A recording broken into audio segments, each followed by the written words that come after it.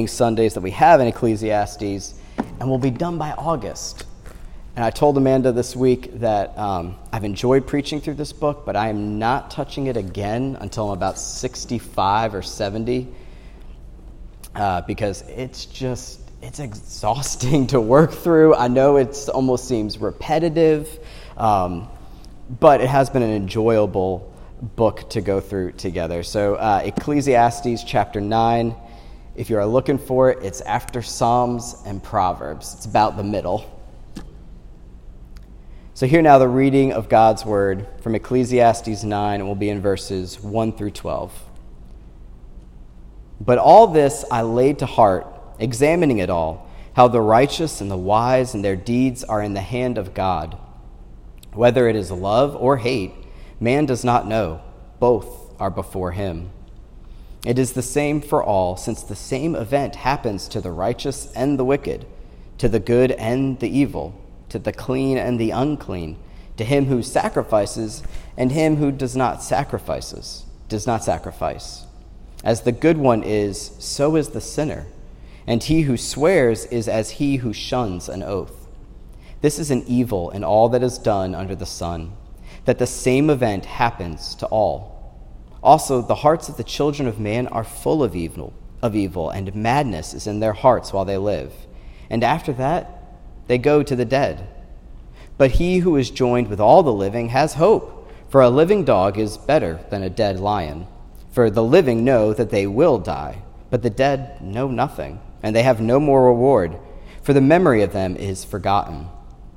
Their love and their hate and their envy have already perished forever. They have no more share in all that is done under the sun.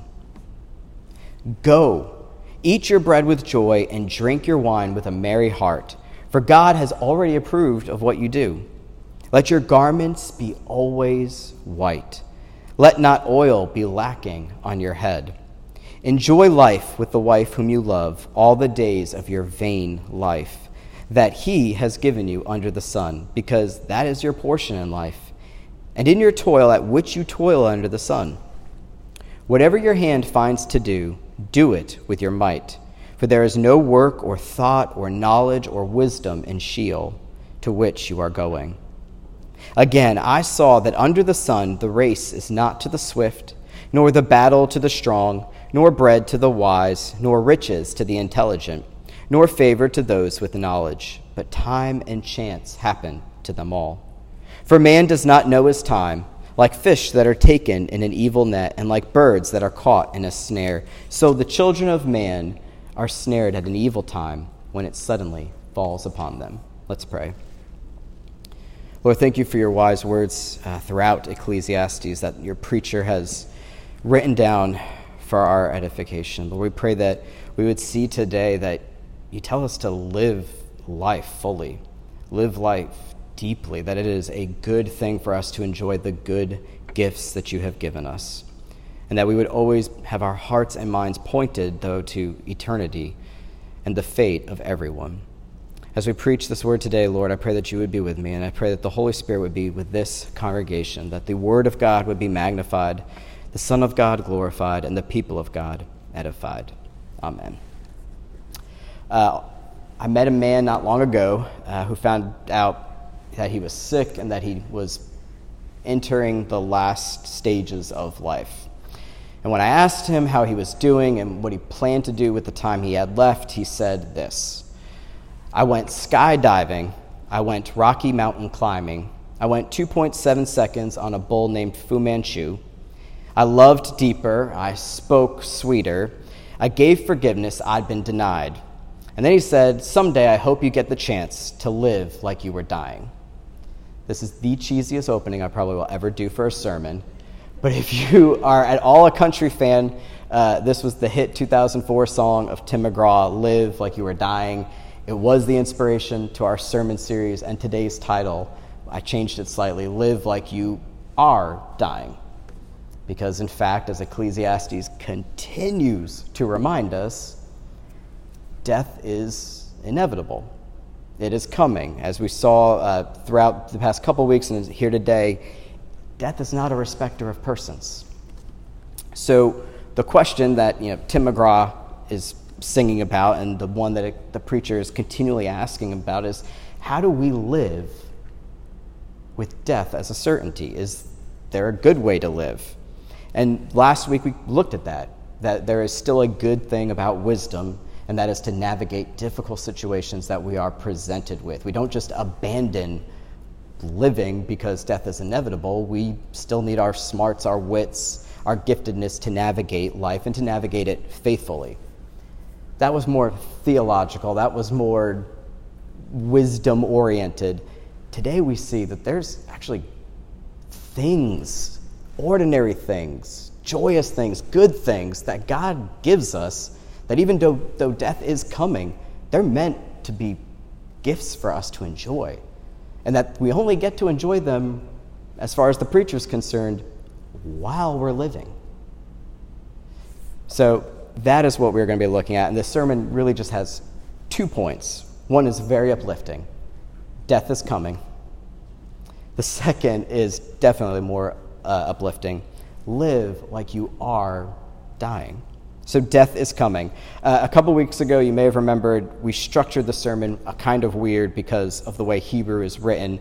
So this first point is going to be verses 1 through 6, and then we're going to hop over 7 through 10 and take up verses 11 and 12, and then we'll come back to that middle section because that's the focus. That's the climax of the text. And in Western culture, we don't like to have, the building up of something and then its climax and then like scaling back down. We want to have the climax be the ending. So that's the way this will be structured again. So death is coming. Death is coming for everyone. That's what verses 1 through 3 say.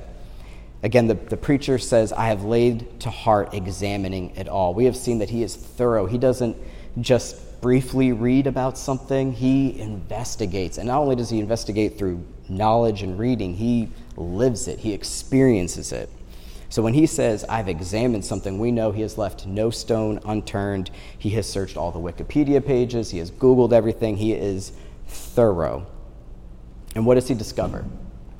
The same event happens to the righteous and to the wicked, to the good, to the evil, to the clean, the unclean, the sinner, the saint. The same event happens to us all. And that is that there's death. I don't know if you've ever experienced this. I certainly have, but there have been times when I'm laying in bed, I've had a good day, and I'm calming down from the day's troubles or good things or whatever. I'm just processing what has happened during the day. And as I'm slowly starting to drift off into unconscious, I'm startled by the fact of, is this what death will feel like? Like this slipping into emptiness, forgetfulness, nothingness. Is that what death is going to be like? And then I start calculating how old I am, how old my grandparents are, my family medical history, the fact that my mom's a cancer survivor, and all of a sudden I kind of feel like death is at the door waiting for me, and there's nothing I can do about it, and I have a crisis. Philosophers call it an existential crisis. It's the fact that you realize as a being that you exist and then you die. And the crisis is, what do you do with that? What do you do with the fact that you are going to face death? So this is what he is hitting us with from the beginning. It comes to everybody. So the second question that kind of comes up then is, who deserves it? And he asks this in an interesting way. Look at verse 1 with me. He says, all this I laid to heart, examining it all, how the righteous and the wise and their deeds are in the hand of God. The righteous and the wise are biblical wisdom literature designations for people that are part of the believing community. So he's not talking to somebody outside of this point of Israel who doesn't know about the covenants of God or sacrifices or anything. He's talking to people that are part of the people of God. So the righteous and the wise, all of their deeds are in the hand of God. Whether it is love or hate, man does not know. Both are before him. The him there being God. And this is something we've come up with and encountered several times in this text. Why do bad things happen to good people? The good, righteous people here being the people of God. Why is it, that Job had to suffer so much? We don't know. And so it's not actually a very comforting message Love or hate, man does not know. So the bad things in my life, the good things in my life, I don't know where they're coming from. Both are before God. So when am I gonna find that out? And the preacher doesn't really tell us, but it's implied they're both before him. When they are dead, they will find out, what in this life did I suffer was from God? Was it from wrath? Was it from love? And the New Testament picks this up in several places. The New Testament gives believers hope of God's profound love for us. The most famous verse of the New Testament is John 3:16. For God so loved the world that he gave his only begotten Son. It also comes up in Romans 8:38. Paul writes, for I am sure that neither death, nor life, nor angels, nor rulers, nor things present, nor things to come, nor powers, nor height, nor depth, nor anything in all creation will be able to separate us from the love of God in Christ Jesus our Lord. So, like the saints in the Old Testament, the saints in the New Testament, we do experience God's love. And those are good things to get us through life. But there is also discipline. The New Testament repeatedly warns believers of God's loving discipline. In Hebrews, the author of Hebrews said that God disciplines us like a parent disciplines a child. It is hard but necessary to correct wrong behavior, to correct disobedience, to correct, even not disobedience, to correct and protect them from poor decisions or going off in the wrong direction. Jesus himself in the book of Revelation tells the church in Laodicea that those whom I love I reprove and discipline, so be zealous and repent. So who deserves it? If he's already starting off with the righteous, it implies that death is still coming to the people of God. That's one of the effects of the fall, that even though Christ has been risen from the dead, and if you believe in him, you're united with him, we don't get out of that one. We still have to face it. And so everyone still deserves it. In verse 3, he acknowledges that it is an evil event that happens to the good and the bad. And he admits that the hearts of the children of man are already full of evil. Remember, we saw that a couple weeks ago in Ecclesiastes 7. He says, surely there is not a righteous man on earth who does good and never sins. Paul talks about that in Romans, right? For all have sinned and fall short of the glory of God. But his language here is echoing some greater story way back in Genesis. In the book of Genesis, after Adam and Eve have been kicked out of the garden, we see that the people of the world continue in sin, and God sees that the intention of their hearts are only evil continually. We are all deserving it. So this is the first point of that. Death is inevitable. There's not much you can do about it. Whether you're a rich superstar or you are homeless, you have actually something in common. You're both going to die. That's disconcerting. We don't like that. Let's add on to it. Not only are you going to die, you don't get to decide when to die. Death is unpredictable. We won't know it until we actually meet it. This is the skipping part. Skip down to verse 11 with me. The preacher says, again I saw that under the sun, the race is not to the swift, the battle to the strong, bread to the wise, riches to the intelligent, nor favor to those with knowledge. But time and chance happen to them all, for man does not know his time. We don't know when our hour comes. I used this illustration a couple weeks ago, but when the great Roman generals would come back into Rome victorious, and people would be celebrating them and throwing flowers at them, and they may be tempted to believe that maybe they would be a really good emperor of Rome. Maybe they would have the power and support of the people to become the man. Maybe he could even become, the next god and be deified and have people worship him and really let all this get to his head. The Romans knew this, so they included a servant behind him in the chariot that at random points would whisper into his ear, memento mori, remember, you will die. Death comes for us at set times to God's sovereignty, but we're not filled in on when that is. My daughter and I were watching a documentary of the famous pharaoh Tutankhamun, Anybody know about Tutankhamun? You may remember from world history, he was like the youngest pharaoh that we have recorded. He was basically a boy king. He reigned for a few years during his teenage years. He died and was forgotten in the 20s. His tomb was discovered, and what was remarkable about it is, unlike other pharaohs, it was untouched. Grave robbers never got to it. It's filled with all these riches. Over 5,000 some odd artifacts have been cataloged and saved in Cairo.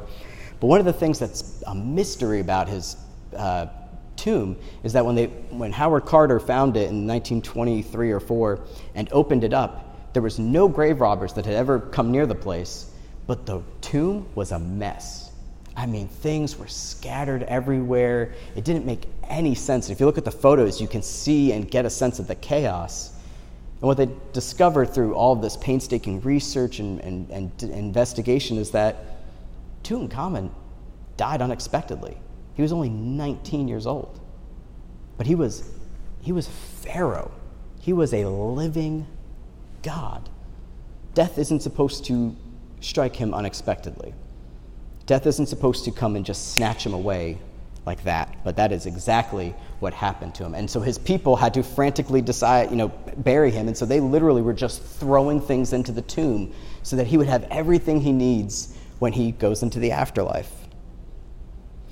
That is death comes swiftly for a young person, which, as we've been praying for today, I think we can think about it seems always more tragic when it is someone young. But death also is still unexpected even when you're older. Polycarp was a famous church father in the early church. He lived to be well into his 80s when he was martyred. And the story of his martyrdom is a thing of almost Christian legend. I mean, the Roman guards come to arrest him, and he tells them to wait, and the guards literally sit and wait for him to pray for like 5 hours before he comes back down and says, "Now I'm ready." I've spoken to several people as they have gotten older, and there is a sense of being prepared, but death is still something that will come unexpected, whether it is through finally bodily deterioration or cancer or something else. We don't get to plan it. Man does not know his time. So if we know that death is inevitable and we don't get to choose the way we want to go out, what are we supposed to do? We're supposed to live like you are dying. Verses 7 through 10 have been called the carpe diem of Ecclesiastes. This is seize the entire day that God gives you as gift. And it is really hard-hitting because it starts off with a bunch of imperatives, a bunch of commands. So look with me in verse 7. It doesn't translate as well, so I'm going to help it out a little bit. Go! Eat your bread with joy, and drink your wine with a merry heart, for God has already approved what you do. The first word right away commands us to get busy enjoying life. Don't waste anything. Go, get out there, see sights, do things, go on vacations, go to the Grand Canyon, go on really long trips with your kids. Go eat at great restaurants is the second command. Eat's an actual imperative. It's a command to take the good things. It's a command to feast. It isn't a command to gluttony or to be in such a rush that you don't enjoy your food. One commentator even said this isn't a summons to be a pig. This is a summons to be a bit of a food snob. Go and eat something slowly and taste quite literally the goodness of creation, the goodness of somebody that is really skilled at being a chef, and God's blessed with a palate to bring out all these flavors that you get to eat and delight in. Drink is the third imperative, and it's a command. Drink wine with a merry heart. Not drunkenness, but delighting in the sweetness of wine. I've shared it several times. I grew up Pentecostal. Big no-no is drinking for Pentecostals. And my grandma had some missionary friends to the former Soviet Union at the time. And when they came back to the United States, they were actually prescribed by their doctor to drink some wine. It would help with their cholesterol. It's one of the few alcohols that actually does help your body out. They couldn't do that. So they actually asked for like the exact measurement, and they would pour it out in like a medicinal looking kind of shot glass thing, and they'd look at each other and, take it together at the same time like you would take NyQuil or some type of cough syrup. Don't be afraid of it, the author of Ecclesiastes says. Wine is good for the heart. It is a sweetness from the vine. You may think these aren't really spiritual commands, right? Where's the call to holiness? If we are living like we're dying, shouldn't we live holy? Where's the summons to piety? We have plenty of biblical commands for those. Ecclesiastes is a book that shows us how to live in preparation for death. And one of the repeated criticisms it gives of religion is that religion can often be used as a way to manipulate God. We saw that before too, right? The idea that the person that would just be more pious, more religious, more exalted, inevitably uses it to get things out of God. See how great I am. I fast 3 times a week. I do all the right things. I say all the right things. I listen to all the right music. I don't watch bad movies or TV shows. I do everything right. You owe me, God. That is a terrible way to think about a relationship with God, and it's not a biblical way of doing so. So Ecclesiastes just doesn't address it because it doesn't care about it. Ecclesiastes is a practical theology for the practical person. Jesus was different from us in many, many ways. But one of the ways that he was certainly different was that he actually did know when he was going to die. He knew the time, date, hour. So what did he do? He did all the religious things. He preached a doctrine of repentance. He preached the gospel of the kingdom. He healed. He discipled men and women. But he also ate and drank a lot. In fact, when some Pharisees come to accuse Jesus about the fact that he drinks so much, this is what Jesus says to them. The Son of Man came eating and drinking, and they say, look at him, a glutton and a drunkard, a friend of tax collectors and sinners. But just because Jesus drank and feasted and enjoyed good things in life, he's pointing out to these Pharisees, wasn't breaking any laws. It wasn't sinning. It was not what comes into a person that makes them guilty. It's what comes out of them, out of the heart. Come all sorts of evil desires, Jesus said back to them. Jesus multiplied bread to feed the hungry. His first miracle was making the best wine in the world, probably, when he turned water into wine. His last act with his disciples was to have a big meal together. Feasting was such a part of his life and discipleship that after Pentecost, the church daily went to the temple, and then they went and broke bread together, receiving their food, Luke tells us, with glad and generous hearts. These commands are grounded in something deep and gracious. It's the approval of God. That's the second part of 7. It says, God has already approved of what you do.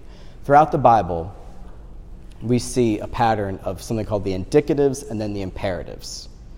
The indicative is the grounding of who God is and why he has the authority to then give you imperatives, commands. We see this clearly in the biggest commands of all time, the 10 Commandments. We are really familiar. Do this, don't do that. Do this, don't do that. But right before they start is the indicative. I am the God who took you up out of Egypt. I am the God who saved you. The God who is about to tell you how to live a good and fruitful life is the one who saves and redeems. Here we kind of see a bit of the opposite. Here are all these commands to enjoy life, to go, to eat, to drink, to delight in life, because I already approve of what you do. This is not licensed to just do whatever you want. This is not licensed to hedonism. It's a lot closer to John Piper's famous maxim, God is most glorified in us when we are most satisfied in him. The idea here is that we can enjoy the good things of life because God has given them to us and accepted us. He, in fact, delights in our delighting of the gifts he gives us. And I think all of us probably know what this is like too. When you're a kid, you just associate getting presents with just the receiving of them. My daughter is already asking about Christmas, and even though she just got a puppy this week, she's excited about Christmas and presents. But as you get a little bit older, a little bit more mature, I hope all of us have experienced the delight in giving somebody a gift. The joy of watching them open up a present and just immediately be overwhelmed with either the thoughtfulness of it or sometimes the extravagance of it. But that seeing them enjoy something that you spent time and energy either making or purchasing or finding is beautiful. You see, the delighting of another person is something you did for them, and you delight in their delightedness. God has already approved of what you do. He is delighting in your eating and your drinking and your going. One commentator said that this is the closest the preacher will come to the doctrine of justification. And this is true, but I think it hits a lot more at assurance, which is something that comes out, a result of our justification. We who are in Christ are forgiven. We know we are accepted by God because of Christ's work on the cross. Jesus himself told us that if we are sinful, that we who are sinful know how to give good gifts, how much more does our heavenly Father? So this statement of God has already approved of what you do is to assure us that creation is meant to be grabbed and enjoyed, and you can only do that right now while you live. Moving on to the good gifts, we'll hit two others that he gives us to enjoy before we die: comfort and companionship. In verse 8, it says that your garments be always white, and let not oil be lacking on your head. It's kind of a weird historical context that seems extremely foreign to us, but what he is saying is they lived in a very, very hot environment, and a good way to stay cool is to be dressed in white clothing or light clothing.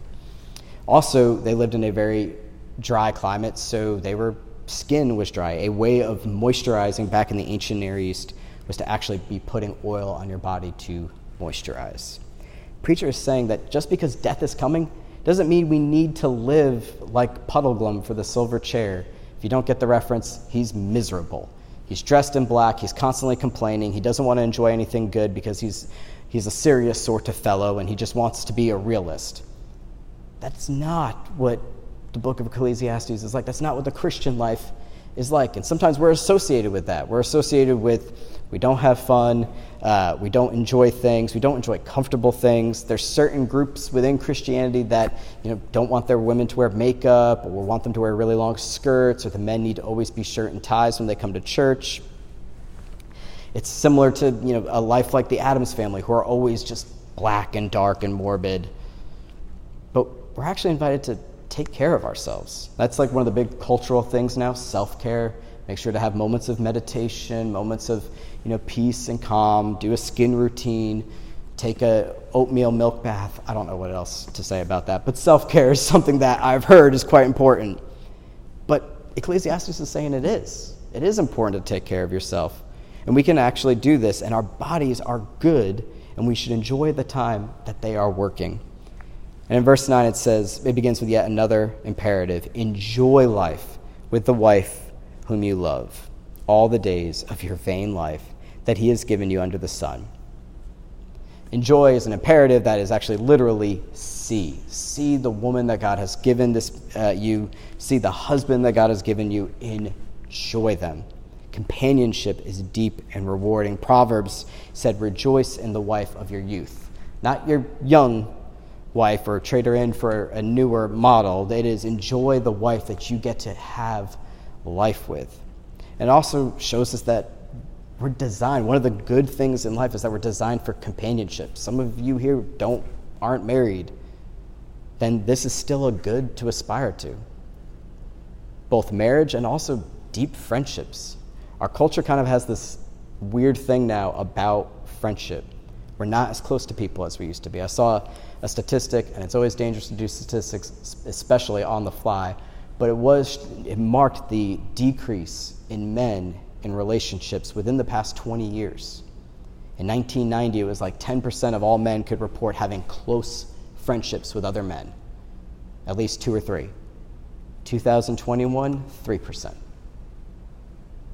We're aching because of a lack of companionship, which God is saying is good. Go out and find it, grab it, enjoy it. It is a sign of my grace. So if you're going to live like you are dying, here's one last thing. If you're going to live like you are dying, you have to work for God's glory. Verse 10 says, "Whatever your hand finds to do, do it with your might, for there is no work or thought or knowledge or wisdom in Sheol to which you are going." Throughout Ecclesiastes, he's hit on not thinking work will save you, not thinking work will give you meaning, not being consumed by work, and he's also criticized laziness. The Bible only speaks of work as either punishment for sin, which is one of the curses that God gave to man. By the sweat of your brow, you're going to struggle with creation. But there is a way that work is redeemed when it is done out of it being recognized as a gift from God, something that we can do for his glory. So we actually are supposed to seek work, whatever your hand finds to do. Don't be lazy. That's not a good virtue. Nobody wants to just be, sitting around doing nothing. It's not attractive. It's not good for you. You end up mooching off of other people. Find something to do and go ahead and do it. And do it energetically. Do it with all of your might. Paul says in his letter to Colossians, "Whatever you do, work heartily as for the Lord and not for men." The toil that we actually do in life, we can do just like everything else, whether it's the eating, the drinking, the experiencing of life. We can actually use work to enjoy it, to give good gifts back to God and to others. Have you ever met somebody that is completely energized by what they do? It actually is intoxicating in a sense. It makes you want to either go and try to do what they're doing or find something in life that you enjoy doing as much as they enjoy that. I've met a few people who have done that. I've always been blown away by it. And it is, yet again, a sign of God's grace to you. So death is coming, so we're supposed to live like you are dying. The preacher, throughout Ecclesiastes, is very unclear about what happens when you die. In Sheol, he says, to which you are going, there's no more work, thought, knowledge, or wisdom. Sheol is an ancient Israelite concept. It's, for the most part, it's a barrenness, it's a nothingness. The good and the evil both end up there. In the New Testament, we see even Jesus make some type of reference possibly to this as he sees Lazarus, the poor man, and the rich ruler. Lazarus was a poor man who stood in front of a rich man's house, and every day the rich man ignored him while he's suffering, and they both die. And the rich man goes to hell. And Lazarus, though, he's caught up in Abraham's bosom. That was another language for Sheol. But the preacher's basically just forcing us to face death, and he's not telling us what comes next. But for us that are believers in Jesus Christ, that have the New Testament, that have the covenant of Jesus, we know what's coming next. Jesus himself said, "I am the resurrection and the life." Paul in 1 Corinthians 15, one of the most beautiful, definitive articulations of what the resurrection means in your life, would say this: "Death is swallowed up in victory. O death, where is your victory? O death, where is your sting? The victory is through Jesus Christ." So as we face our deaths, and we don't know the timing of when they come, we don't despair. We enjoy the good gifts that God has given us, and we have a sure promise that because of the resurrection of Jesus Christ, if we are united with him, then what is true for him will be true for us. His victory over death is our victory over death. As he has risen, we will someday rise. And when we rise, we come back to these imperatives. We will go into the kingdom of God, which is heaven come down on earth. We will eat the feast of the supper of the Lamb, and we will drink the wine of life. Let's pray. Gracious and loving God, thank you that you are a God that delights in good things for us to delight in, that you want to see us taste and see your goodness in your creation, your goodness in relationships. You are a God who cares over all things of our life, both our souls and our bodies.